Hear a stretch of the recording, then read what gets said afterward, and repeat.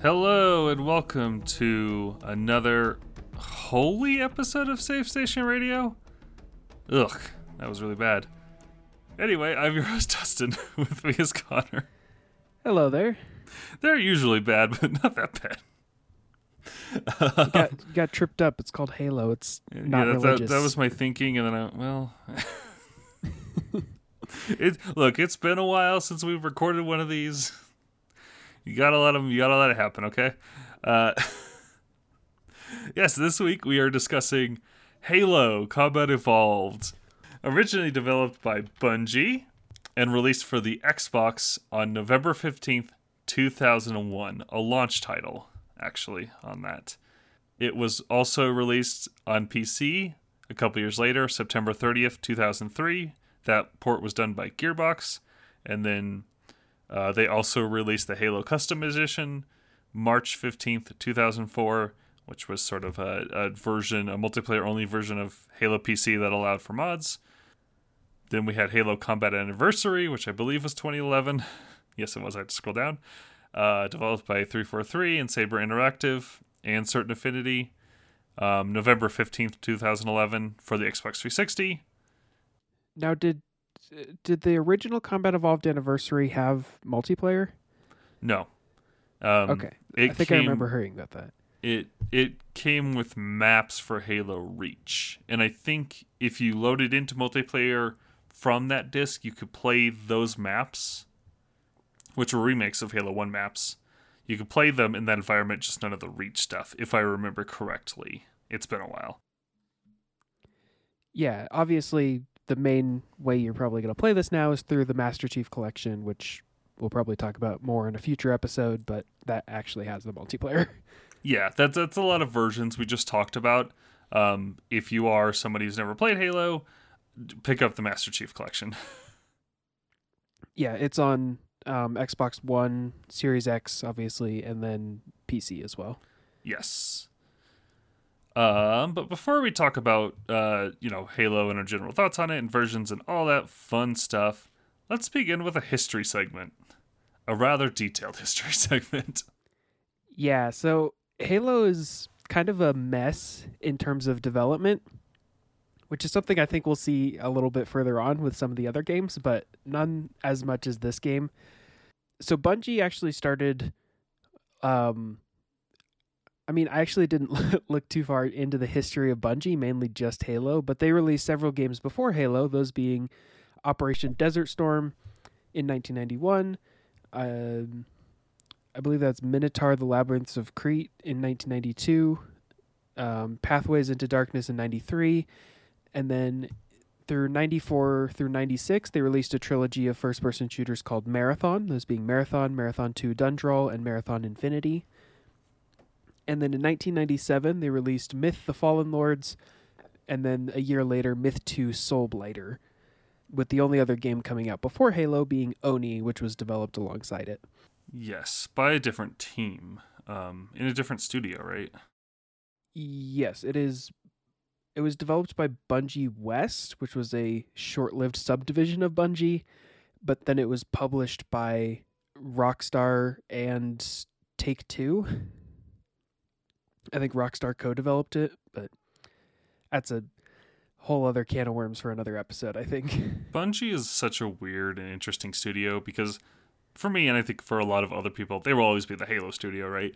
Yeah, of that's course. How you associate them. That's how I think about them. But like, they had such a massive history before Halo that like a lot of it is on the Mac, which is really interesting. And like, they've had a big history after Halo, and it's so weird to see their name next to other companies that aren't Microsoft to me. Like even to this day, when recently, and we won't talk about this in this Halo series we're doing, but they were recently purchased by PlayStation, and like that's so bizarre to me. Yeah, I just purchased a copy of Oni because I plan on playing it, but looking at the back of the box, it has the Rockstar logo first and then the Bungie logo, and it is bizarre to see. Yeah. Yeah, they were Activision. It's weird. They've had such a weird history. Really yeah. So we'll studio. get into that starting around the time of Halo's development, which actually starts quite a bit before like way before you would even think about Halo.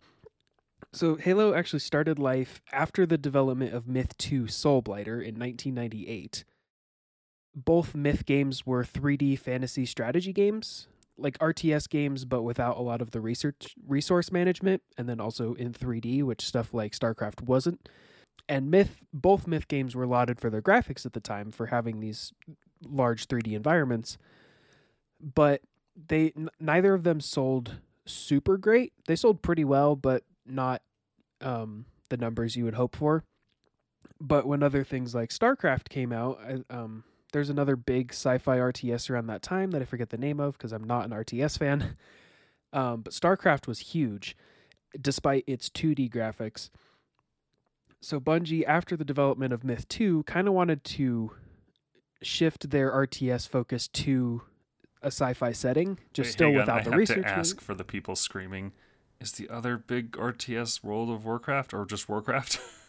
No, it was some other sci-fi one. Oh, okay. Just making sure.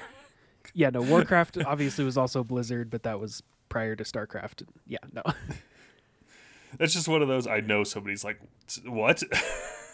No, this was, and I regret not writing it down, but it was a different studio that did some other big sci-fi RTS. So Bungie wanted to take their Myth series kind of in a sci-fi direction, and they modified their existing Myth engine and began developing a new game, then with the code name Monkey Nuts, which is a very good product. Pretty good. Pretty good. As we mentioned, Bungie had already done some first-person shooters with the Marathon trilogy, which were very much like Doom clones, if you kind of just look at them at a glance. They did some other really interesting things, like adding physics, dual-wielding weapons, some dynamic objectives, much like the original GoldenEye, and it also had like a pretty strong focus on online multiplayer, which was novel for the time. So when they were taking their Myth series and turning it into a sci-fi RTS, they kind of already had an experience with making like sci-fi shooters. So when they were developing Monkey Nuts, essentially, they started adding vehicles, and they found it just really fun to have the player fully control the vehicle rather than just select where it goes. And that just sort of led to, hey, it's really fun to move around in this 3D terrain. So they started just moving the camera closer to the units and then closer to behind the units. And around 1997, I want to say, 1998, mid-1998, after Myth 2, they had changed the title to Blam! And they fully shifted to making it an action game. Pretty good. Not as good as Monkey Nuts, as far as a code name, I will say. The exclamation point really adds to it, I think. It does. It does. I'm not taking away from that. It's like, I don't know, Panic at the Disco. Like, not a great name, but you put that exclamation point there, it makes it. There was some interview with the developer I was reading where one of them said they mainly changed it because they didn't want to tell their parents they were working on a game called Monkey Nuts. Which, fair enough. Awesome. So it became a third-person shooter with vehicles, which hadn't really been done before. There was racing games and there were shooters, but they hadn't really meshed that much. So it had done a full shift to a sci-fi shooter by the end of 1998. But it still didn't have an official title. So I actually came up with a game for this bit to play with you. I love this. So first, a debut. Yes. For Safe Station Radio. Interactive portion of the show. There's a lot of code names for this part of development. I have 10 code names in front of me. 6 of them are real and 4 of them are fake. Oh, I love this. We came up with a lot of fake names. I was talking to my sibling about this, and we came up with a lot of good ones, but I picked 4, and 6 of them are real. So the list is Solipsis, Age of the Spartan, Hard Vacuum, The Dyson War, The Crystal Palace, Star Shield, Elite Defeat, Star Maker, Cosmonites, and The Santa Machine. 4 of them are fake and 6 of them are real. All right. I'm going to say... What was the Spartan one? Age of the Spartan. I'm going to say that's fake. Yep, that one's fake. Okay. I'm going to say Elite Defeat is fake. Yep, That one's very good. It's pretty good. Man, I thought they were going to be more juvenile. No, this is when they started thinking about actually naming the thing. Oh man. Okay. Oh man. It can't be Hard Vacuum. Hard Vacuum, I'm say is fake. Hard Vacuum is real. Damn. So is the Dyson War fake? The Dyson War is fake. Okay. Okay, so this is a genuine name that I'm going to say the Santa Machine is fake. The Santa Machine is real. Damn it. That's probably the wildest one where I was like, you know what? You could probably come up with anything and it would not be as really wild as the Santa Machine. Damn. Okay. Solipsis. Solipsis is also real. Oh man, I'm choking on this last one. Oh man. I'm gonna be honest. Star Shield, Star Maker, and Cosmonites are all so generic. Yep. I'm gonna say. You also have the Crystal Palace as an option. Oh. I'm gonna say Crystal Palace. Is fake? Yeah. Nope. Crystal Palace is also real. Failed this game, guys. None of these really sound like Halo, right? Yeah. Star Maker. Star Maker and Star Shield are both real. Cosmonites is the one I made up. Damn. The Cosmonites does sound like a good project name for Destiny. It does. I gotta say, shout out to Bungie for the name Halo because it's very not generic. It's very memorable, yeah. Yeah, when you have all these like Star Shield, Star Maker. Damn. I don't know. I think the Santa Machine would have stuck.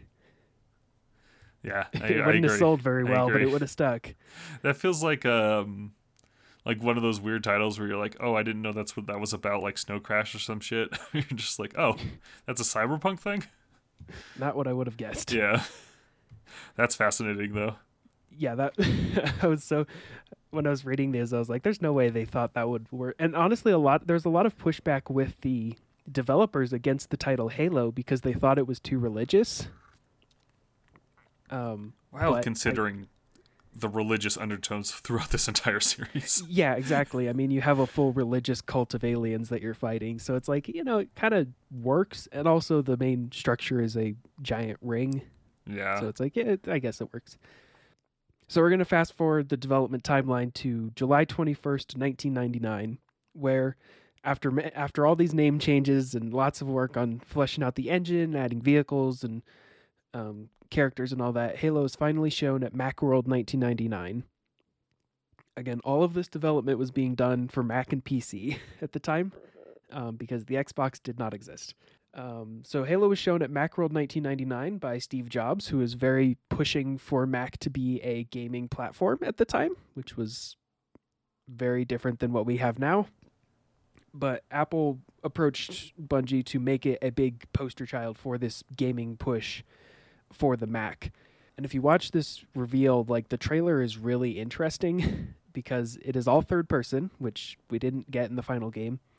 There are multiple Spartans all working together on the battlefield. And then there's other like moves like being able to hold the elites hostage and stuff like that just didn't make it to the final game. Yeah, also of note on there, and there's two. There's like a trailer and then there's like a 10-minute walkthrough. You can go see, and I recommend if you're a Halo fan to go check those out because they're fascinating. There's Spectres in it, which is a vehicle from Halo 2, if I remember correctly. And then Master Chief is also... Reach, actually. Is that the red tank? No, the Spectres are like the Covenant equivalent to the Warthog. Yeah, where they're red and they got a turret on the back. Yeah. Yeah, those appeared in Reach, I believe. Okay, they are introduced in 2, and I've forgotten about for a while. Okay. If I remember correctly, those are in there. And then also, Master Chief has a sword, which didn't happen until Halo 2. Yes, that is true. So just some the elites interesting things had about swords that demo. in the trailer, but yeah, and they had swords in the first game, but you can't pick them up. Yeah, exactly. Also around this time, a very fascinating thing that you'll find in early footage of this game is a lot of work had been done to develop these large creatures. So a bunch of dinosaurs and weird alien creatures, and some of them you can ride, like this big lizard thing. And none of that appeared in the final game. No. They wanted it to sort of populate these big open levels. You'd have these creatures milling about, but they just cut it, I guess, partially for time, but partially for tone. Like they wanted this big ring world to feel abandoned, and having these big dinosaurs around didn't really convey that. Right. But what the Macworld show did have was several vehicles that did make it to the final game, like the Warthog and the Banshees, and these really smooth transitions between outdoor and indoor environments, which for shooters at that time was pretty novel. After this, though, even though Apple wanted this to be a big gaming focus for the PC, for the Mac, they didn't actually sign any like publishing deals. So Bungie's monetary situation was looking really bad. Very similar to the story of like Psychonauts, where they're like, we're going to do it. It's going to be super cool. And then they just run out of money. But this situation goes all the way back to Myth 2, where they missed some release dates for Myth 2, delaying the game. So the publishing was already a bit shaky. They were trying to survive off of Myth 1 sales. But the thing that put them really far in the red was when Myth 2 shipped, it shipped with a bug that would wipe all contents of the hard drive directory that it was installed to. God damn. So all the copies that were made were recalled, and they fixed the bug for future releases, but they still had to recall 200,000 copies, and that whole procedure cost Bungie $800,000. PC gaming, folks. Yep. PC gaming in an age where you couldn't just, download an internet patch, It's really. wild. So Bungie, in order to stay afloat, sold a share of the company to Take-Two, which is why they publish Oni. But that keeps them alive so that they continue working on Halo. Later on, once Halo's release is getting closer, the funds are starting to dry up again. And Bungie was pretty desperate for that last bit to finish the game. And so one of the leads at Bungie's calls up Ed Fries, the head of game development at Microsoft, and says, hey, look, we know you got this new console coming out. Would you buy our company and we'll help you out on this?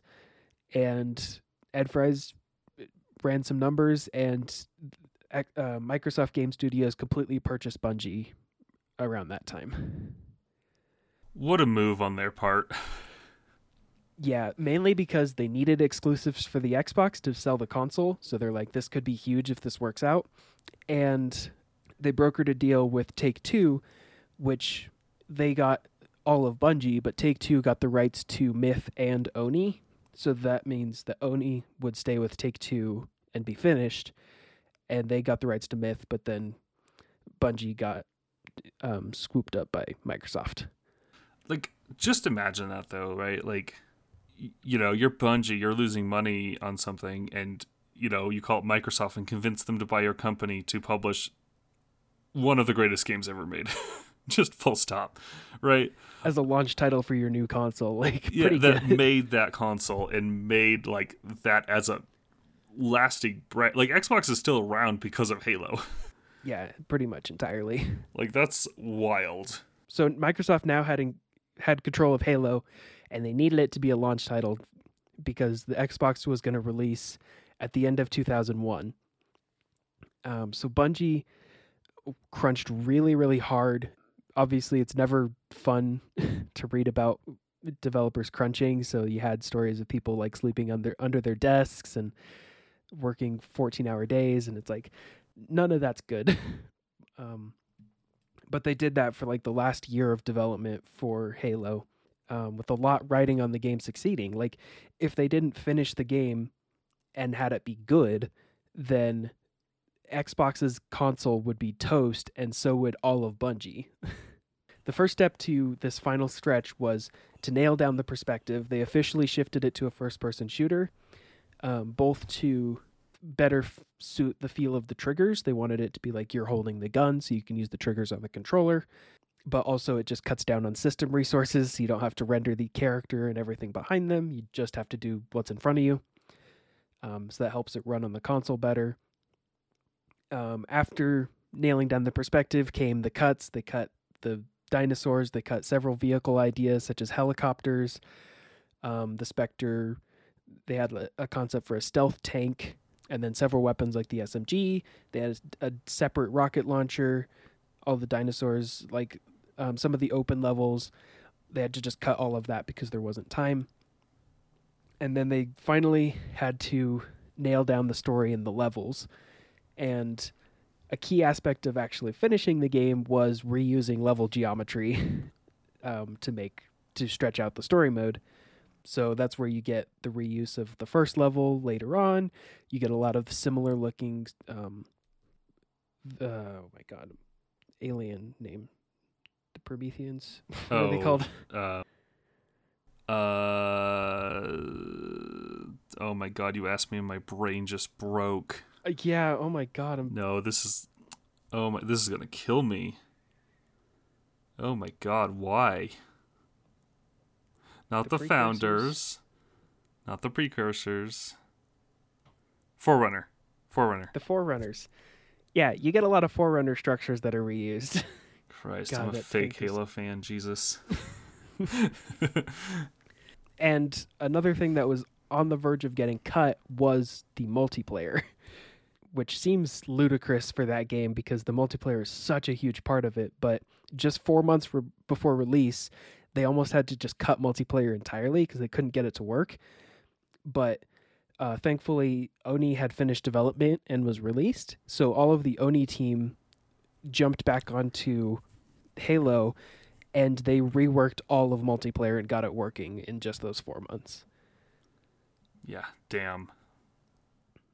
So the game was finally released on day one for the Xbox, November 15th, 2001, and gained massive praise and notoriety, and would go on to sell 4.2 million copies before 2006, which made it the second best-selling game of that entire console generation, just behind GTA Vice City. Yeah, it is. Yeah, undoubtedly one of the most important video games of all time as well. And those sales figures definitely reflect that.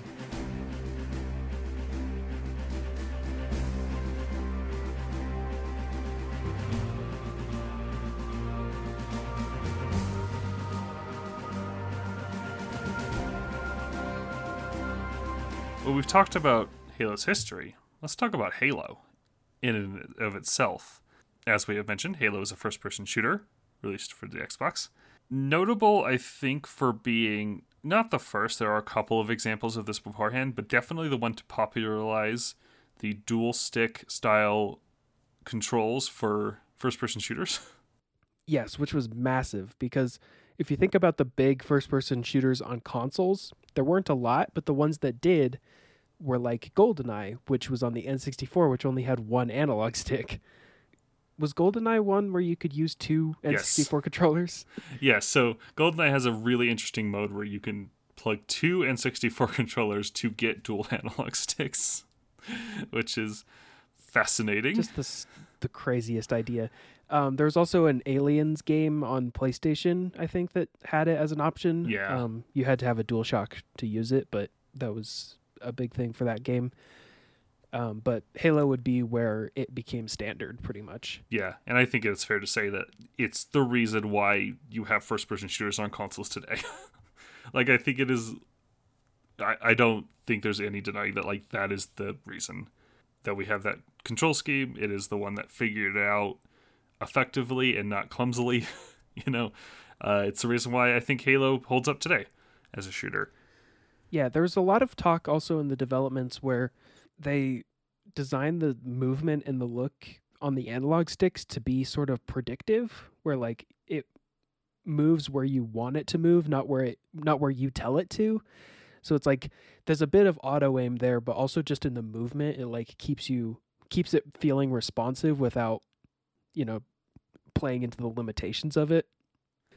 Another big thing that it did to sort of revolutionize first-person shooters even for PC players, was making everything accessible really quickly. So one was you only had two guns at a time, as opposed to having like a big list of weapons like the original Half-Life does, which you couldn't really do on consoles because this was also kind of prior to a weapon wheel, which would make it easier.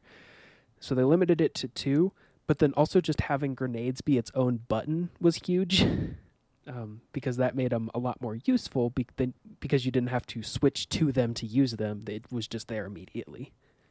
Yeah, I apologize. I should have pulled this quote, but one of the designers talked about how their goal was to make sure you could have a 30 seconds of fun loop. And their philosophy on that was like, yeah, having all of your combat tools accessible to you at once, right? Being able to shoot, melee, and throw a grenade by just, not having to cycle through long weapon wheels and things like that. And yeah, it does make it feel like it gives a fluidness that a lot of those older games just don't have. Yeah, because if you think about the games that came before this, like Half-Life and Quake and even like the Doom games and stuff, it's like melee was a separate weapon option, grenades were a separate weapon option. It was a bit clunky, especially if you're used to these new games, but you really have Halo to thank for figuring that out. Yeah. Just to quickly, first-person shooter, as we said, for the campaign narratively, the premise is basically you're on a human ship, you are running from an invasion from another planet. You kind of panicked and slip space jumped, and you ended up next to this halo, this mysterious floating ring in space that is so big that it has biomes and continents on the inside of it. The aliens who attacked the planet you were running from emerge quickly. Things go south, and you end up crash landing on the halo and need to kind of regroup with the military force that was on there and sort of get off the ring, and also uncover the mystery of what the ring is. Even Halo also is famous for its multiplayer, which it also has. Am I missing anything for groundwork there? Just so people are caught up. No, I think that's about it. It's mainly the single player campaign was a big focus, but the multiplayer I think led to its longevity. Awesome. All right, Connor, do you have any personal history with Halo? With Halo Combat Evolved, not really. I was extremely young. I was born in the year 2000, so this came out when I was 1 year old. I wouldn't play Combat Evolved really until much, much later, but Halo has always kind of been part of my gaming life. I think it was because you, Dustin, had an Xbox, and as a kid, we would play a lot of mainly Halo 2 and 3, but like just that world and the gameplay and stuff has always stuck with me. Yeah, my history with Halo is I loved it as a kid. It was kind of the first adult-themed video game I got really excited about. Adult in quotes, I guess. It is rated M. Yeah, sure. It's one of those where it's like, it's a soft M, Yeah, I think even later games are just T. Yeah. You're like, it's fine. I mean, I guess it has the fun, but whatever. Yeah, it was kind of like the first, like, ooh, this is like kind of grown up, and I should be playing this, but I want it so bad. And I remember begging my parents for an Xbox and Halo, and eventually did get one. And I think Halo 2 was out at this time. But, when you're a kid, you don't have that concept of how time works like that. And I played it at a neighbor's house who, their parents were a little bit more like whatever, carefree about it. So they kind of got whatever games and stuff they wanted. So that's how I discovered it. And I talked about in the Spyro episode of whatever we did this, how I think that those games probably, if you added up every time I've replayed them and thought about them, they're probably the games I played most of my life. I think the Halo games are definitely a firm second place there. I put so many hours into Halo over replaying the campaigns and multiplayers and the separate releases over the years. It's kind of wild. Yeah, very Halo obsessed around that time. I think it definitely also just marked my interest in sort of like again, in quotes, adult games or whatever. You get that little like, I'm 12 and I want grown up things now, I guess. Yeah, I mean, so it's it an was, important game to me nostalgically. yeah, it was definitely, and this is not for Combat Evolved, this is for later games, but I was so young when these games were being released, like Halo 3 and then even Halo Reach was probably out by the time I was getting into it, but I think Halo 3 was the newest one because I was way too young to play them. Like, it got to the point where I would go to a friend's house and they would have it and we would play it, and my parents knew this, so they would tell me, like, it's okay if you play it even though you're 7. Like, it's okay if you play it, you just all have to play as elites because then the blood isn't red. Which is so funny to me because it's like you're still shooting and blowing each other up, but the blood isn't red, so it's fine. I have a distinct memory of being like, no, Mom, it's aliens. It's all good. It's just aliens. Just don't walk down where we're playing the multiplayer, okay? Hundreds of hours with my siblings and you definitely, and friends playing that split screen multiplayer. Just the memories of that are always and forever endearing to me. Halo is one of those games where I think it's so appealing to me as a kid, for a lot of the reasons why, like, I don't know, kids like a Minecraft, or even like I've been playing that new Lego Star Wars game, and like there's an element to that game that I always find amazing because it's like you walk up to an animal and you can just jump up and ride it. And I'm like, man, if I was a kid, that would be awesome. Because you think about games and stuff like that at that time, and it's like, there's a lot of just static stuff you can't interact with. And Halo was kind of different, where like all the vehicles you could drive and all the different guns and stuff like that. And I just wasn't used to that in games. And I think that very simple thing really wowed me. That level of like freedom and creativity that it gave you was very important. Which I know is like silly when we're talking about, modern games, and you have like stuff like Dreams and Minecraft and stuff where you can make all these crazy things, and modern Halo has like crazy forge modes where you can create your own maps. But back then that that was just what I had, and that was kind of the thing that introduced me to something a little more, and that was super cool. Think about the games that I was into before. It was like Spyro and Sonic and stuff like that had very linear progressions, very fun, and that doesn't change the fact that those are great games, but it was a very different thing to get into a Halo map and have it be open and have it go, there are 3 objectives here, go do one, in whatever way you want, and if you find a vehicle, use the vehicle, if you find these weapons, use those weapons. Like, it's a very freeing thing that's kind of hard to describe, I think, to somebody who maybe didn't have that experience with it, but yeah, it is such an endearing thing to me, and something I go back to all the time, and I do legitimately think holds up very well.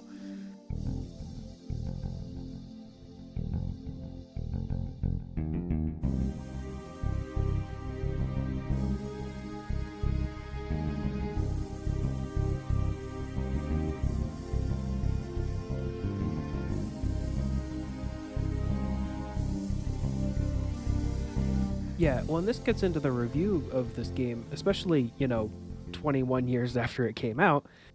It is insane to me how, like, just the core bones of this game are so fun to play when the game is so remarkably simple. That was the main thing I thought while I was playing this game was, this is only the second time I've actually finished Halo Combat Evolved. Like I said, I was very young when it came out and then didn't have it until way later. The first time I played it was on Master Chief Collection, and the second time I played it was on Master Chief Collection. But it is remarkable how simple this game really is, and how, like, just that core foundation works. Because you think about it, there's like less than 10 guns in the whole game. There's like a handful of vehicles. The campaign's not super long. There's like 5 different enemies maybe. It's like just the way they arrange these pieces, give it some story context, and then make that 30-second combat loop feel so fun every time. It makes everything click. It is phenomenally made, and I think, like, you say simple, I would argue it's deceptively simple. It has complexity in its encounter design, in the campaign with those 5 enemies that I think is part of the reason why it holds up so well.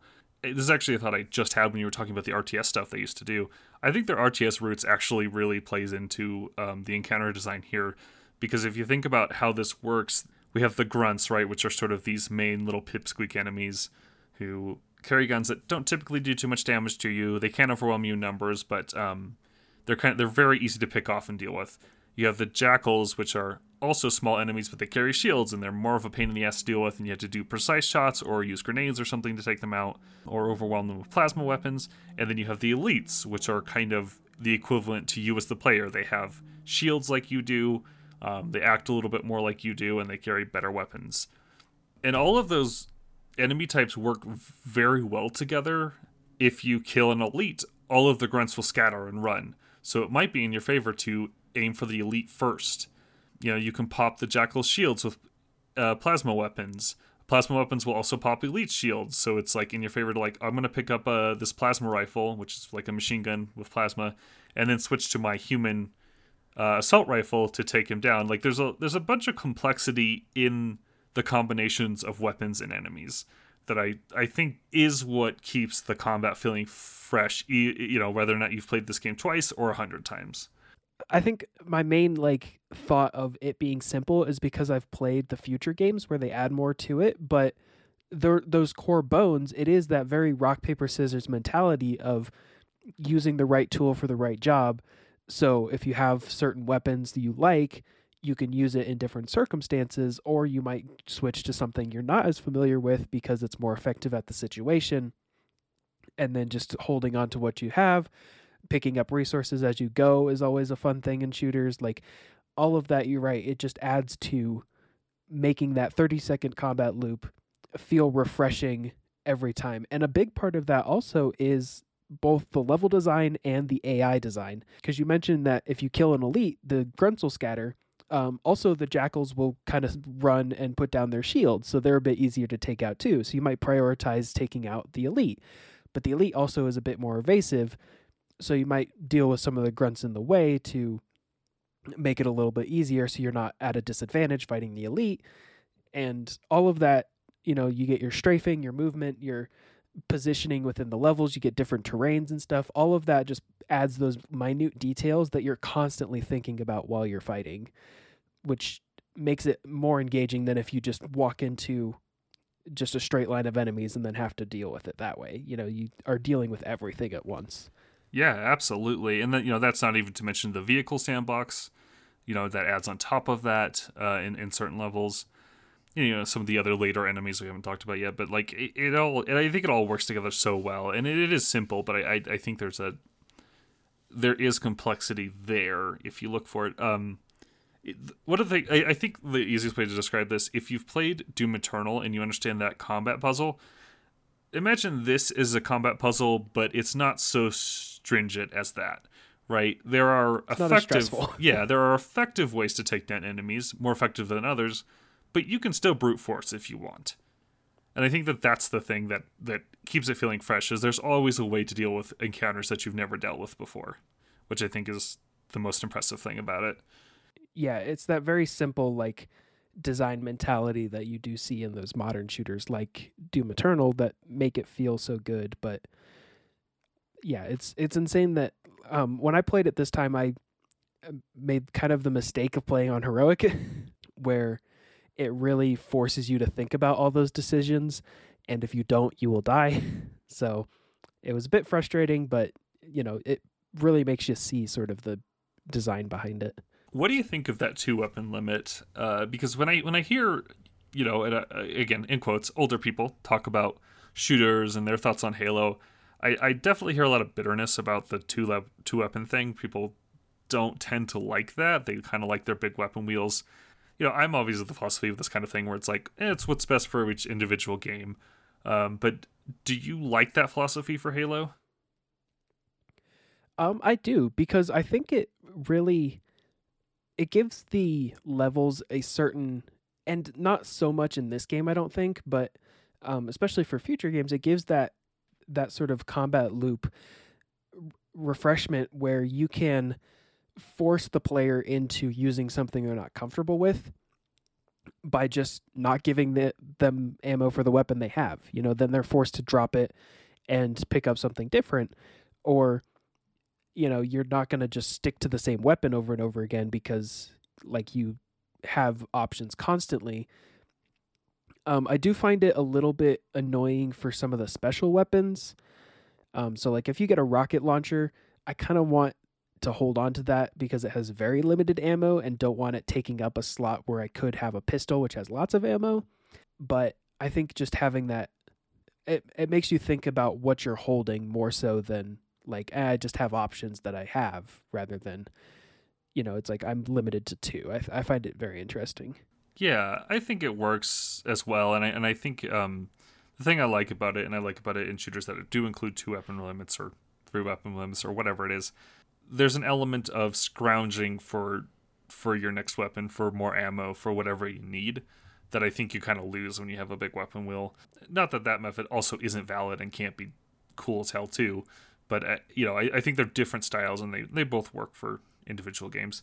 I don't think Halo would be as fun if you had a big weapon wheel and you could always have a rocket launcher or a sniper on you. I think it kind of works in that, like, if you want a sniper rifle during this part, you're going to have to sacrifice that weapon slot for a while. Yeah, there's some risk reward there. Yeah, totally. While we're talking about weapons, though, I got to shout out the plasma grenade, which I feel like it might be one of the best weapons in a first-person shooter ever. Yeah, it's the sticky grenade. Yeah. More so in multiplayer, I think, than in campaign, but it works in campaign too because it's a grenade. It doesn't bounce, so it doesn't really work for throwing it around corners or anything like a standard grenade does. But if you get your aim right, it'll stick on an enemy, and it doesn't go off right away. So if you stick a grunt, they'll freak out and run around, and that can work to your advantage because they might run into their teammates before they explode. It is also just a very satisfying multiplayer weapon because it's kind of harder to use and not using a frag grenade probably more effective, but it's always satisfying when you stick your friend. Yeah, I find it useful. I mean, it's also useful in a lot of the similar situations you would use a frag grenade, which is good when you run out of frag grenades. Like if you throw it at the ground, it's going to be right there. So if you know sort of like the cluster of enemies and you manage to hit sort of in that area, it's going to be right there where they are standing. Whereas a frag grenade, you might bounce and it might just go right behind them or something. So like, yeah, no, definitely a good tool in the toolbox for what it is. Yeah, absolutely. Well, let's go over those weapons then. Again, you said it's fairly light on weapons. For our human stuff, it's pretty standard, right? We have a pistol, an assault rifle, a sniper rifle, and a grenade launcher, or a rocket launcher, rather, and a shotgun. A very good shotgun, I will note. And then for our alien weapons, we have the plasma pistol, which is it's kind of like a pea shooter a little bit, but you can charge it up to take down enemy shields in one hit, but you have to charge it. You have the plasma rifle, which works as basically an assault rifle, and it also takes down shields faster. And then you have the needler, which is a horrifying weapon that shoots big giant needles that stick into enemies that don't do that much damage unless you cluster enough of them and then they explode. Yes, and they also have a bit of homing properties to them. Yes, and that's basically it. Halo's weapons: 2 types of grenades, the frag grenades and the plasma grenades, as mentioned earlier, and then the vehicles. What is your favorite Halo weapon? Oh man, in this game, it's got to be the shotgun.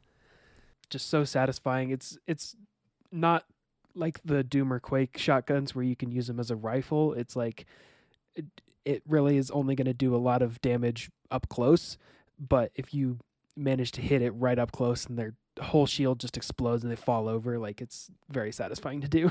Yeah, the shotgun is phenomenal. Good noise. Very good noise. Very good sound design on all the weapons, really. Yeah. And the shields and the enemy noises and all of that. It's so iconic that it's hard to like evaluate, but man, it works every time. Oh, there's nothing quite as satisfying as popping an enemy shield in Halo. Or just that satisfying sound of your shield recharging. Yeah, it's always good. What's your favorite weapon? It's a cliche with Halo 1, but I gotta go the pistol. It's pretty good. The pistol's great. Not intentionally great.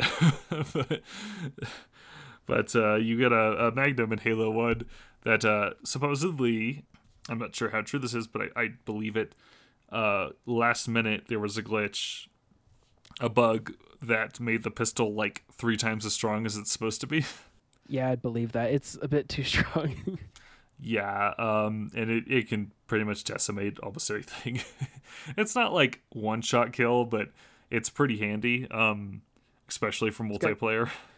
It's got good accuracy, too. Yeah. You know, other than that, I've always loved the Needler. It's kind of a pain to use, but it's fun. It's fun looking. Probably the most alien of the weapons in this game, I'd say. Stegosaurus gun. Yeah, it's cool. And the sniper rifle is always satisfying. It is, except kind of going back to that pistol is when you get to the hunters. Yeah. The hunters are these big tank enemies that have armor all over their body, except like just under their chin and then the back side of them. And I guess they're midriff too, but they're kind of hunched over, so you don't see that part as much. So you're going to want to hit them there. And the best method is if you're close, you can use a shotgun. But the best method the best method is you use the pistol and it kills them in one hit, which definitely feels like an error. Yeah, super unintentional. Because if you try and use a sniper rifle, like even close range, far range, it doesn't matter. It deals almost no damage to them. Yeah, it's which is insane because it's a sniper rifle. Very funny. Yeah, it's a very funny enemy. It's supposed to be big and tough, and it's supposed to like force you to get close to them because you want them to like try to melee you, so you can dodge and hit them in the back. And you know they work for that unless you're using the pistol, and they're the biggest pushovers in the game. Yeah, it was frustrating when I got to a big open area and there was like 2 of them. Like, oh, cool, I'm far enough away. I got a sniper rifle. I can start picking them off and deal some damage before I go in. And then it deals no damage. Like, are you kidding me? Yeah, of course, of course.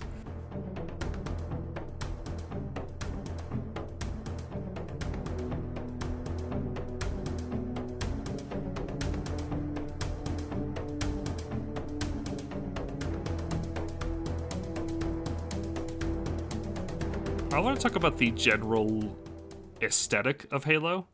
And I want to start off that by talking about something that I feel like Halo has always been phenomenal at, and that is really cultivating a sense of scale. Oh, for sure. It is so wild how well they are able to do that, and they cheat because you're on this Halo ring, and so you're always able to look up into the sky and see the ring extending into space. Yeah, which is a simple skybox thing, but it's really effective. It's so effective, and it just makes you feel like these areas are larger than life. Like it's really cool and some really intelligent design that still holds up. But even without that, like the second level of this game starts off with you in like this big canyon, and you have to walk over this narrow bridge to the other side of it, and just looking down, you get like there's a really nice sense of vertigo there. Like they really know how to do vistas even back then. It's really cool.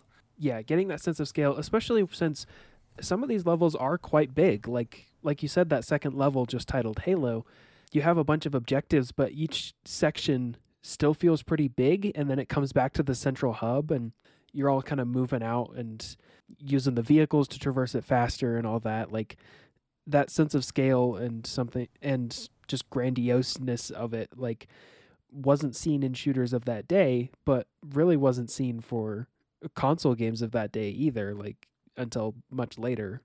It's really interesting looking. You know, the third level has you on foot in this night level where you're trying to infiltrate a giant Covenant, which are the aliens in this game, Covenant ship, and you have to go there on foot underneath it, and it's massive, and you transport yourself up into it through a tractor beam once you get there, and it really is effective at showing you just how big everything is and sort of the scale of the force you're up against. I think it's incredibly effective. Yeah, I will say, while those levels are especially memorable and really like visually interesting, that can't be said for all of them, especially some of the later ones. And one like, in particular. Yeah, I think even some of those Covenant ship levels, I think, can be a bit too claustrophobic and look a little bit repetitious. So that is the thing with some of the visual design here and just some of the level structure elements. You mentioned it earlier. There's a lot of reuse in the campaign. A lot of again, in quotes, copy and paste going on here. Which makes sense in terms of development because they were crunched to finish the game. But I think they do a pretty good job masking it with storytelling where it's like there's a reason you're going back to this area, and they change it enough to make it feel different, but visually it can be kind of boring. And for the most part, I honestly don't mind it, and I think part of the reason is Halo Sandbox saves a lot of it in terms of gameplay. There's an infamous level in this game, which we'll talk about later, that's pretty bad about... It's not one you visit backwards, but it is one where it's just like the same hallway over and over again.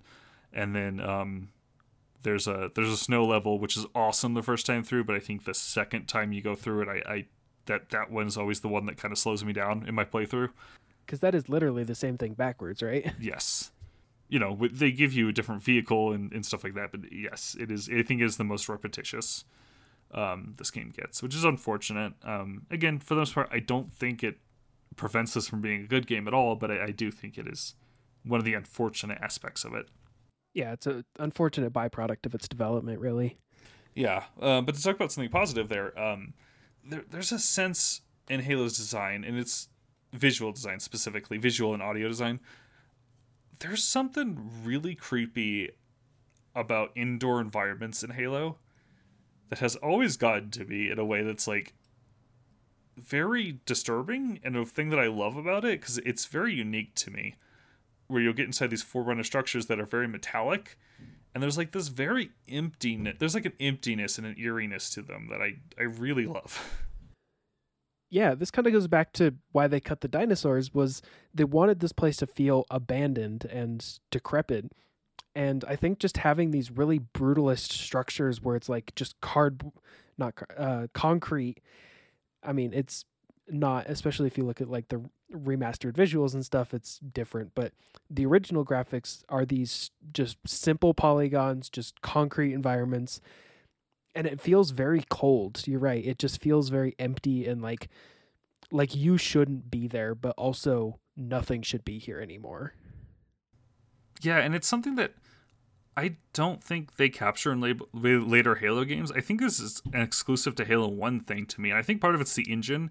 Like, there's a weird shininess, clean sense to the engine, to the way it looks, to the visuals, that it's very uniquely Halo Combat Evolved to me.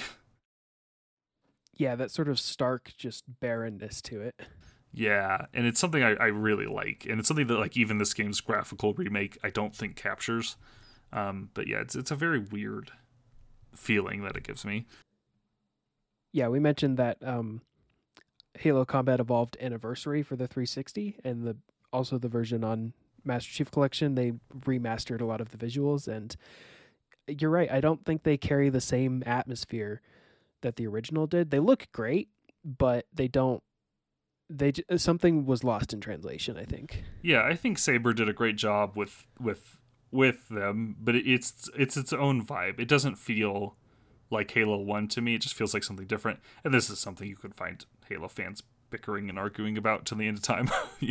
Yeah, one of those things. It looks good. It just doesn't feel like the original. Yeah, and that's my thoughts on it too. And maybe that's just nostalgia, but I really really appreciate that. I also want to shout out this game's alien creature design, because I think it's very cool. There's a lot of Alien, like the movie franchise, inspiration in Halo, and I think you see that with the elites in particular. Yeah, they're sort of elongated heads. Yeah, but I love the way the grunts look. I love those guys. Yeah, I love how angular all the aliens are. They're so cool. And it works because like a great design is great to look at, but especially a great game design is something that serves a very good mechanical purpose. And they really do. Like, each enemy has their own distinct silhouette that you can tell what it is even at a glance. So if you see sort of like a short rounded silhouette, that's going to be a jackal because that's their shield. They're sort of hunched over. They get this sort of circular look to them. Whereas a grunt's going to be more of a triangular pyramid shape. And then the elites are more vertical, but they still have that sort of angular armor pieces to them. And yeah, it makes it very distinctive, but just very good to look at in both versions. Yeah, very cool. I've never, and they make these, so I should just do it. But I've always wanted to get action figures because they're just so cool looking. So maybe someday I'll figure that out. And that goes to the vehicles too. The alien vehicles, the Ghost and the Banshee in this game. I love their designs so much. They're so cool looking. The Ghost being this like hover, I guess motorcycle is the closest thing I would describe it, but it's got like wings on the outside of it. It's got machine guns on the front, and the Banshee is like a plane, like a single-person plane that you have to lay down in to fly. I've always loved that design. It's like just a cockpit with wings. Yeah, seems horrifying.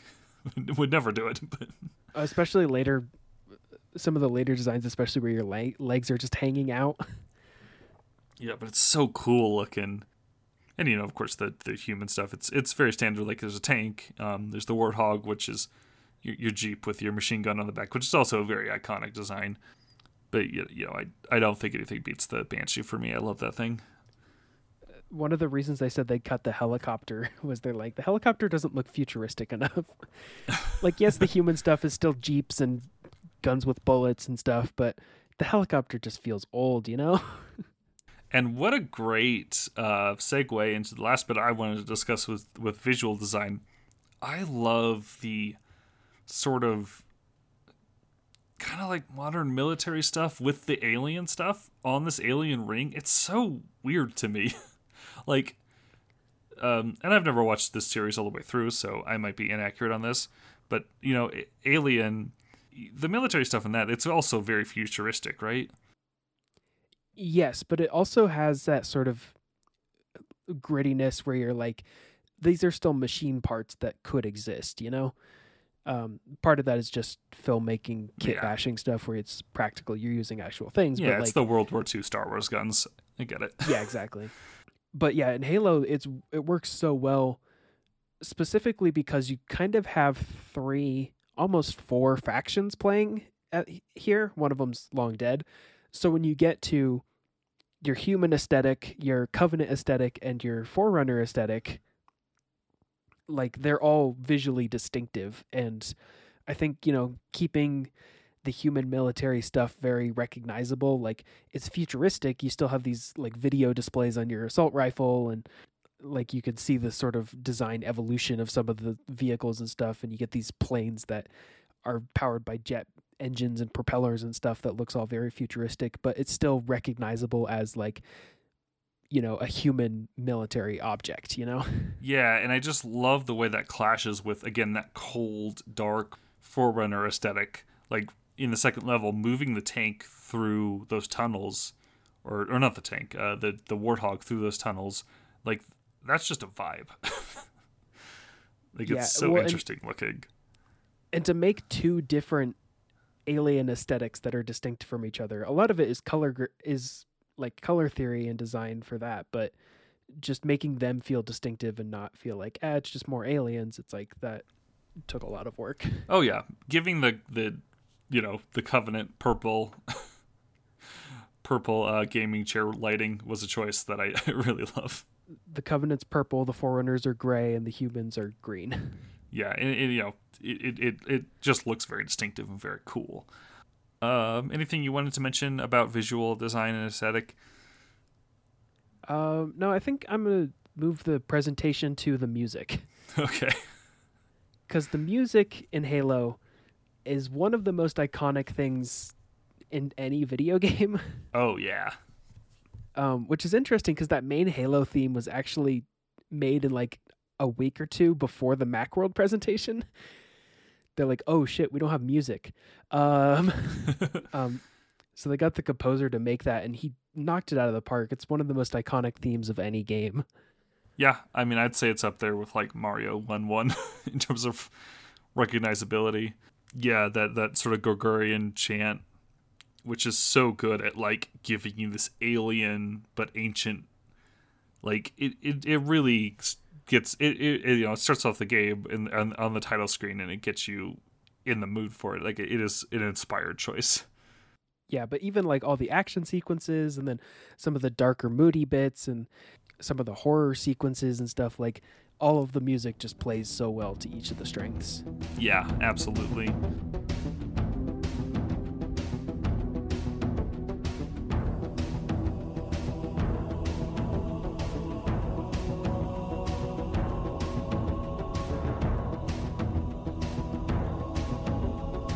we played some multiplayer.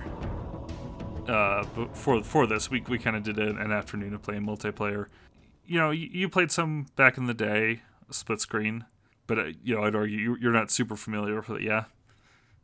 Yeah, I think most of my multiplayer was Halo 3 and Reach as a kid, and then some Halo 2, but again, this was after Halo 3 was already out, so that was mainly the focus. So what did you think of the experience of Halo multiplayer? Again, very simple, but endlessly rewarding. You get really great map design. I think just like the way the channels move, you get choke points and environment, different levels and looping hallways and stuff, like all that plays to the strengths of the Halo combat loop. But having that human element to it is just endlessly enjoyable, especially if you're playing with friends. Like the amount of jokes and jabs and stuff you can get with this game is endless. Yeah, the map design here is so interesting because it's after sort of the formula of Quake and that sort of like strictly arena stuff, which definitely had variations and stuff, and I don't want to pretend like I know what I'm talking about there because I haven't played too much of those old games, but someday I'll fix that. But there's definitely a formulaicness to those maps, but it's also before we had sort of modern multiplayer map design where it's like that 3-lane stuff, which works, but I think has gotten stale to a lot of people. You get this like span from like Halo 1 to Halo Reach where like the maps were kind of wild and like playing Halo 1 maps, they feel like they were made for a party rather than being made for competition. And that is something I appreciate so much. Yeah, that's what makes them so fun, whereas like, it's kind of a leveling field where you can use the environment or use different parts of the environment to improve or to like get some kills and stuff that you wouldn't with just plain skills. So like I was thinking specifically like the Frost stage, you can use like the levels and sneak up on people and stuff that, if this was a competitive focused game might not exist. Yeah, there's just stuff in here that's like, of course you have your iconic, your Blood Gulch and your Battle Canyon or Beaver Creek. One of those is Halo 1, one of those is Halo 2. I can never keep them straight anymore. They're close enough. But yeah, every time they remake a map in Halo, they change the name and it will mess me up for the end of time. But the main example of just that sort of chaotic energy to some of the maps is that teleporter map. Yes, Chiron with a bunch of letters and numbers after it. It's just a map with small rooms with like 3 exits each that are teleporters. So it's just this confusing mess of a map where everybody's teleporting around constantly and finding people's hard, and it's just random, and you can pop into a teleporter and then see somebody exiting another teleporter and immediately get the drop on them, or you can pop out of a teleporter and immediately get shot. It feels very, again, silly. Like it feels very much like it was made to have just a fun, goofy time and not be competitive. Yeah, and there's something I miss about that, but I can also understand the veering away from it. Totally, absolutely, and that makes sense. And later games added Forge, so you could make your own maps, which I do think kind of covers that. But there's just an appreciation of the map design here that I love. Another one like that is Boarding Action, which is like this ship that has been split in half out in space. And I don't know if we ended up playing this one that afternoon. No, I don't remember this one. But it's just this map with like 2 sides that have like 4 levels high, so you can go like level 1, level 2, level 3, level 4 with this giant open space in between them. So it's basically a map that is made for sniping. Yep. Just for sniping your friends. And there's teleporters to get across to each side. But it's a map where you get excited because you shot a rocket at one end hoping to lead because your friend is running from the other end. So you shot a rocket hoping you nailed the trajectory to nail them from across the map. And it's that kind of stuff that makes it so much fun. Of course we can't not talk about Blood Gulch. That's such an iconic classic multiplayer map. Lots of memories on that one. Lots of vehicles, lots of fun stuff you can do there. Yeah, well, the original version of this game supported both split screen co-op for the story mode, which is a huge part of multiplayer, 4-player split screen on the death matches and stuff, but also multi-system link. The original game did not launch with Xbox Live because Xbox Live didn't exist yet. It just wasn't ready. But if you set up a LAN party, hooked all your consoles together, you could do it that way.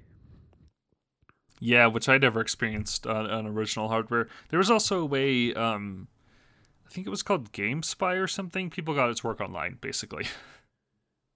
Okay, yeah. And later, the PC versions as well had online stuff. So yeah, and that was one of those things where I also got the PC version of this game late, and I just remember being amazed that I could play online with 16 other people.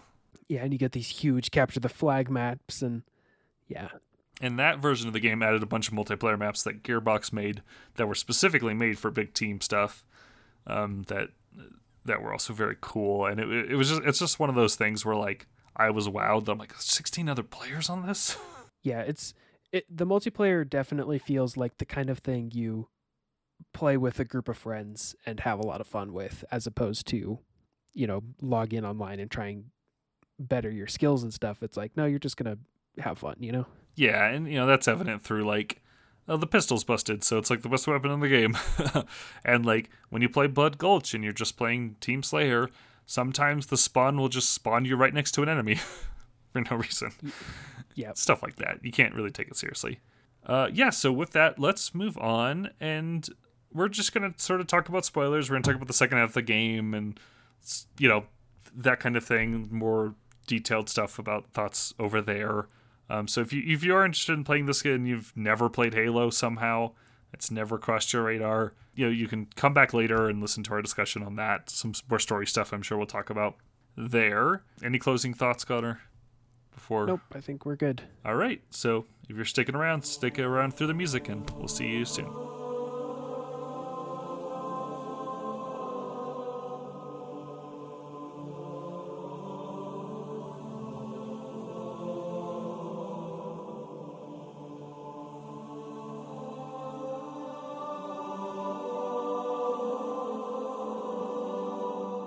Okay, now that all the people who have never played a Halo game are out of the room, I think we have to come clean, audience. We had to cut the last recording a little short, so we're recording this on a separate day. So if we sound slightly different, that's why. Just be cool, roll with the punches. Part 2, day 2. Yeah, exactly. But for the Halo campaign, let's start this off. Do you have a favorite mission? There are 10 of them. Is there one that stuck out to you more than the others? I mean, stuck out to me more than the others. Obviously, that's got to be the library. In a good way. Oh, in a good way, you mean? Okay. I mean, the other obvious answer is the final level, the Maw. Yeah, that's my favorite.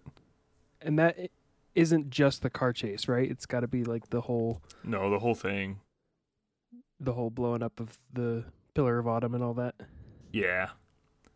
Yeah, I think the whole mission's super cool. I do too, and I think it's a great example of what we were talking about earlier in terms of like, it's a reused level, it's the Pillar of Autumn, again, but I think its atmosphere is so good, and it's such a good example too of introducing you to a space and then going back later and having it just feel different because of its atmosphere. I love it so much. I think that level is phenomenal. Yeah, part of it is like just different baked in lighting and then different texture work on the walls and stuff. But yeah, no, that level it does a lot. And also just different enemies. You're not fighting the Covenant at that point. Yeah, we didn't talk about the Flood in the first part at all. So let's talk about the Flood. They kind of get introduced in the second half of the game. New faction. Yep. It turns out Halo, a little bit of a horror game. Yep, they just start checking zombies at you. Yeah.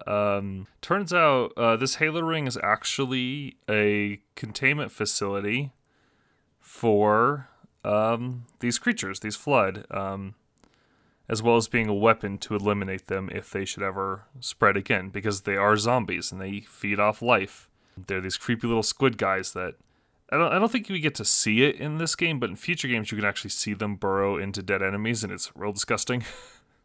Yeah, and probably you can why the see series is rated M. to an earlier point. Pretty much it's these guys. You could see it kind of in the character model, but they don't actually. They might do it in a cutscene, I think, that when you first are introduced to them, there's like that flashback cutscene. Right. You see it kind of jump on them. Yeah, so they're a zombie-like enemy, and they essentially will eat the universe. So we find out that these Halo rings are the only way to destroy them, but there's a big catch. Destroying them means destroying their food, which is life. So, which is pretty much all life in the universe. Yes, it's pretty much a last resort button. Yeah, so there's a, what do you call these guys? Like the caretaker? The monitor? The monitor, yeah. Guilty Spark, who's kind of a famous character, 343, you might know. The studio's named after him. He kind of oversees this, and it's his function to make this happen. And he's not entirely truthful with you when you first meet him. So he kind of drags you along and tricks you into it for a little bit until you meet up with your AI Cortana, who we also didn't discuss in the first part. We didn't really talk much about any of the story. No, not at all. Who you left behind in a prior mission, who's been like kind of snooping around Halo systems, and who figures out no, this will kill us. like we can't do this. Yeah. So what do you think of the Flood as a faction as a whole? I really like them. I've always really liked their concept and their design, especially the little guys. I have always called them the popcorn shrimp. Yes. They're a really cool enemy, especially since they're introduced halfway through and you're kind of like used to the other factions. The other faction, really, the Covenant. Then they're introduced just right when you need to pick me up. And I think they do a good job. You get to see them in the Covenant fight, which is always fun to just, watch different AIs fight each other. They have different strategies. They like to lunge at you and attack in swarms, and different weapons are effective against them since they don't have shields. And yeah, they're a great enemy, and I really love the way they're both woven into the narrative and just the aesthetic of them.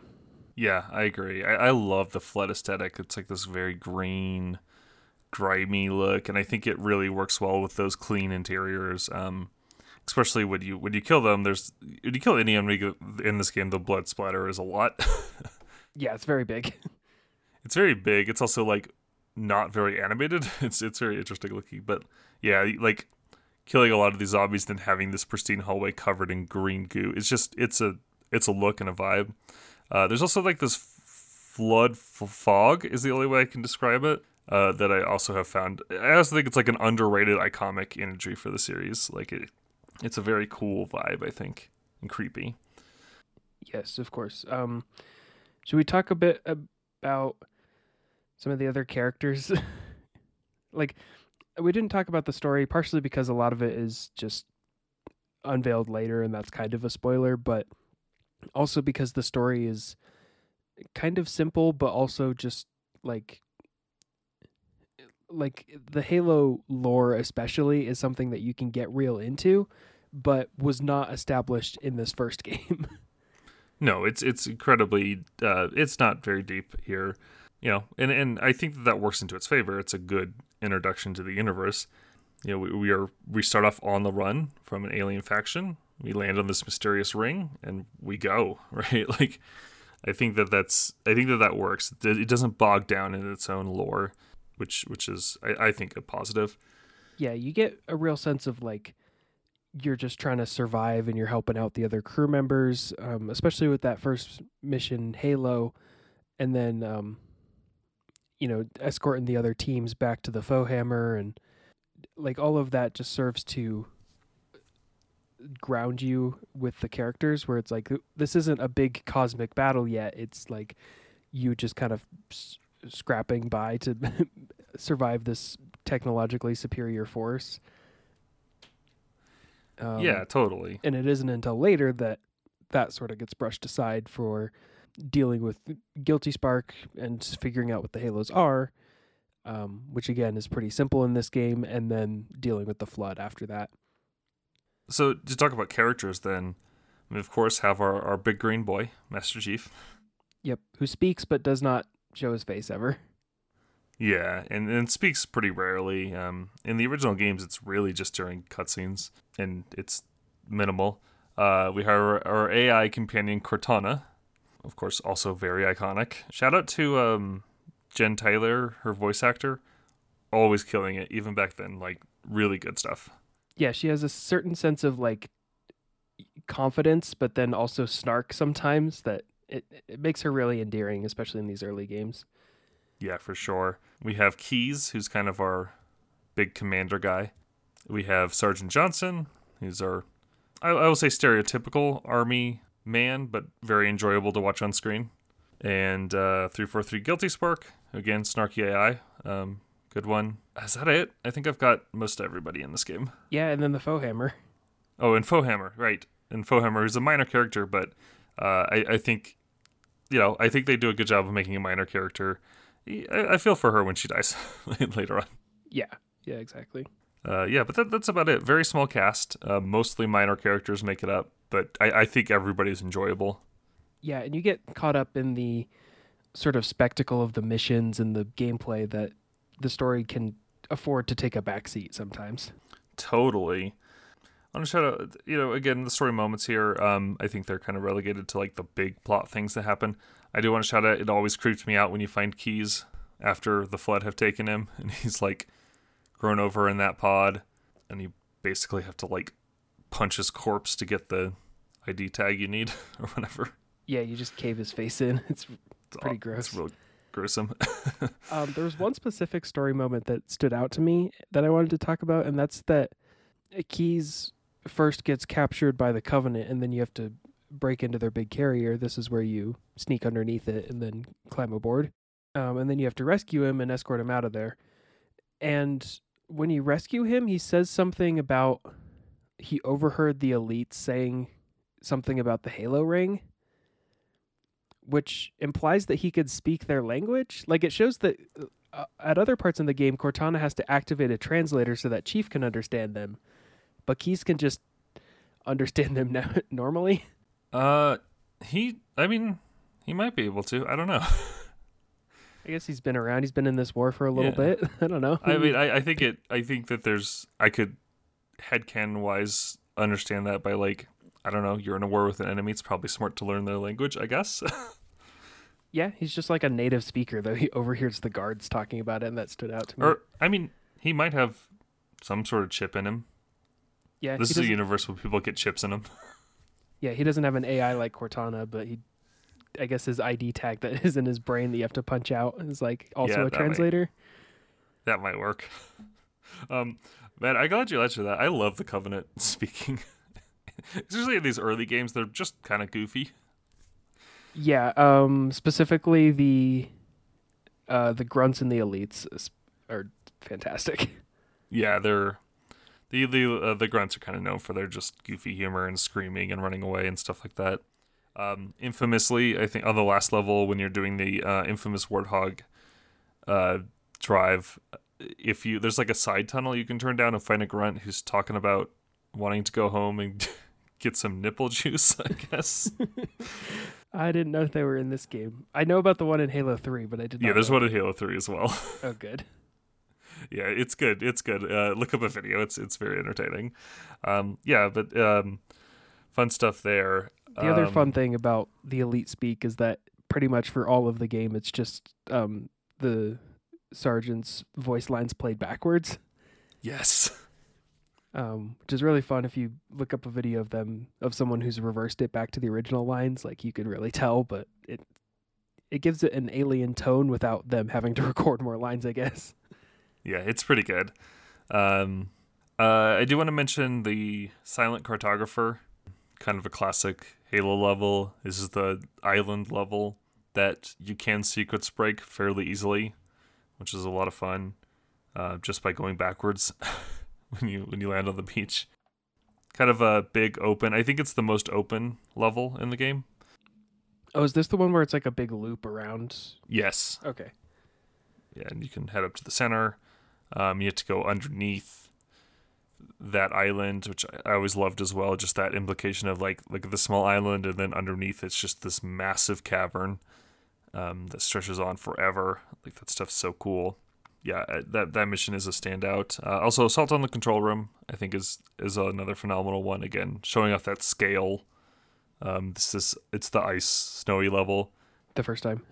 Yeah, the first time. The second time, I don't think it works as well, unfortunately. Even though they do give you a Banshee, which is pretty cool, but I just don't think it lives up. That's the only one that I consider kind of an annoying on the repeat visit. But let's talk about the library, the infamous library. It's the library. This is the way this level's structured pretty much is the same repeated hallway. And you're kind of just climbing up, and then it's waves upon waves of flood soldiers. And that's pretty much it. Yeah, it's very similar. It's got an awesome vibe. I love the way it's lit in the original. It's so dark and it's so moody. And again, you have this like massive crater in the center of it, massive like hole that again shows off the scale of what is happening here. It's so cool. But unfortunately, it is just the same hallway over and over again, and it gets old pretty quickly. Yeah, like I think this is the one example of the game reusing assets and it not working, because for a lot of it, they reuse the same level geometry, the Pillar of Autumn and then the Maw, doing the ice level twice. It's like sometimes that can be masked pretty well. Like a lot of the Forerunner buildings look the same anyway, but this is all the same level and it goes on about twice as long as it needs to. So by the end of it, you're just kind of tired of this hallway. It's unfortunate because there's a lot of cool things in there. This is where you're hanging out with 343 for the first time. We get introduced to the Sentinels here, which are flying like drone-like enemies, who are your friends for the first part before you turn on 343. So like, there's really cool things about it, and again, I just love the visual aesthetic. But yeah, it just goes on and on. I do have to shout out the remastered version of this because I think they did some stuff with lighting, and they literally put arrows on the floor to kind of make sure you don't get turned around, which is nice. And I think a genuine improvement over the original. I still prefer the original's very moody, very dark lighting, but I think that, like, again, it just mitigates enough of the issues that I would recommend playing it on that version when you get there. Yeah, and a positive to the remaster is that you can just swap the graphics at any time. Yeah, so it's like, which is awesome. So if you want to still soak in the atmosphere in that hallway, and then you get lost and turn on the new one, then it's a press of a button. It's instantaneous. Yeah, definitely an example of like they knew what they needed to improve here, and they did it pretty well. So I gotta give a shout out to Saber on that one. I also love 343 Guilty Spark, which is the first flood level, the swamp one, where you then go into the facility to find that team. I think the atmosphere there is impeccable. It's very good. Yeah, I really like how it's very... I mean, you drop into like a rainstorm, and then it's very moody going in, and then once you figure out what's inside, then you have to flee from it as the flood get out.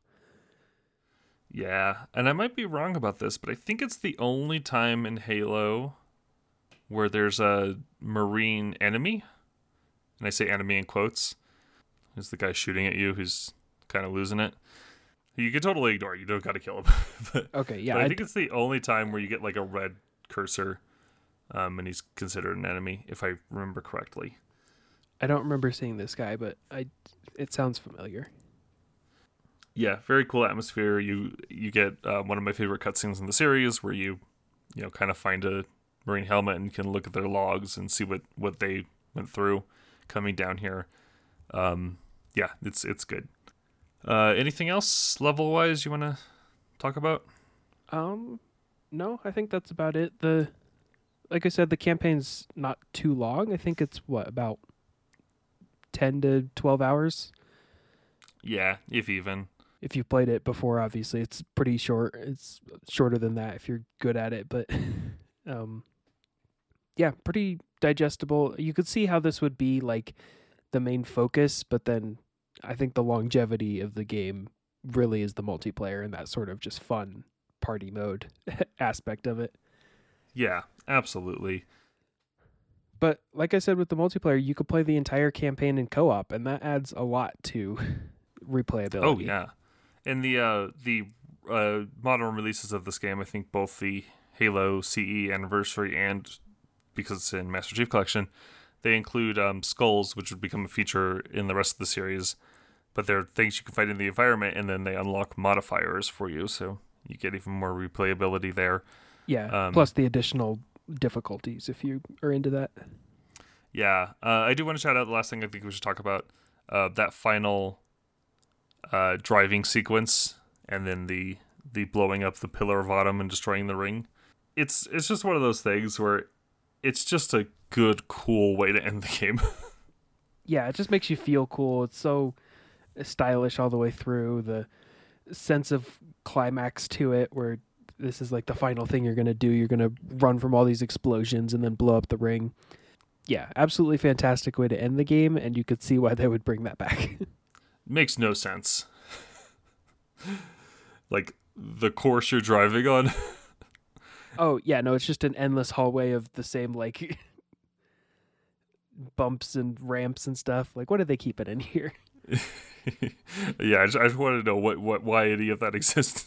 but that yeah, has to be like the whole time. length of the ship, right? Yeah, presumably, right? It's also open to space for lots of it. Yeah, you know. Yeah, it's cool though that of course we take one of the big they're called long swords, one of the big space planes out as the Pillar of Autumn explodes because we rigged it to destroy the ring, and we get a very cool somber cutscene of us flying away as the top half of the ring explodes and falls into the bottom half. Again, I don't think that's how space works, but I don't care because it's cool. I mean, if this thing has its own atmosphere and continents, then the gravity's got to be pulling something. Yeah, it's a good point. Shouldn't it pull it all into the center? Yeah, well, is it orbiting? It still looks cool as hell. Yeah, it looks awesome. Yeah, we fly away and we kind of get the December cutscene where she says nobody survived, which will be a shock to you when you start Halo 2, because one specific character does. Okay, yeah, this will be interesting for me. Which they don't. I'm just gonna tell you now. They don't explain, and I don't care. I think it's great. Fair enough. Yeah, but nobody survived, and then we get the funniest cutscene of all time, which is Chief pulling off his helmet, and the camera zooming up just enough to where his head is not revealed. Yes, which was a big mystery for a long time of, oh, what does Chief look like under the helmet? And obviously, in this game, they just didn't model it. Yeah. Using a camera hack later, people were like, oh, he just pulls the helmet off, and there's still another helmet underneath. It's really good. Good stuff. Have you seen the legendary ending? Did you? I don't think I have. I don't. Like I said, I played this for this review. I played on heroic, and that was the hardest difficulty I've ever played this game on. Or any game in the series, I think. So no, I haven't. Okay, so it's just a dumb little funny scene of Johnson, our Marine commander, and an elite watching the ship explode, and they just hug each other. Oh, that's very good. Yeah, it's pretty good. It's pretty good stuff. But yeah, that's the end of Halo Combat Evolved.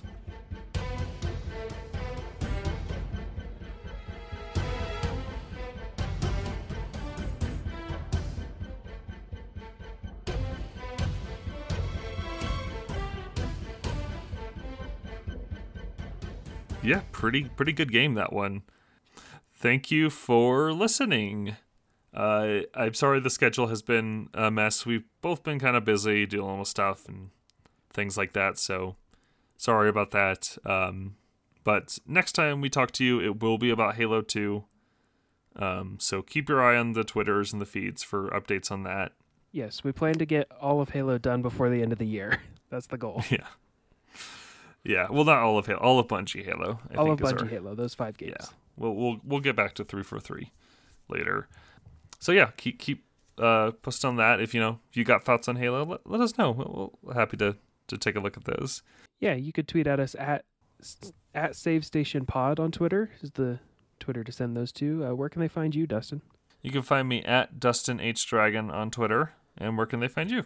I'm at Conifer SSR on Twitter. Awesome. Yeah. Thank you for listening, and please remember to always be good to each other. Yeah, and take care. Bye.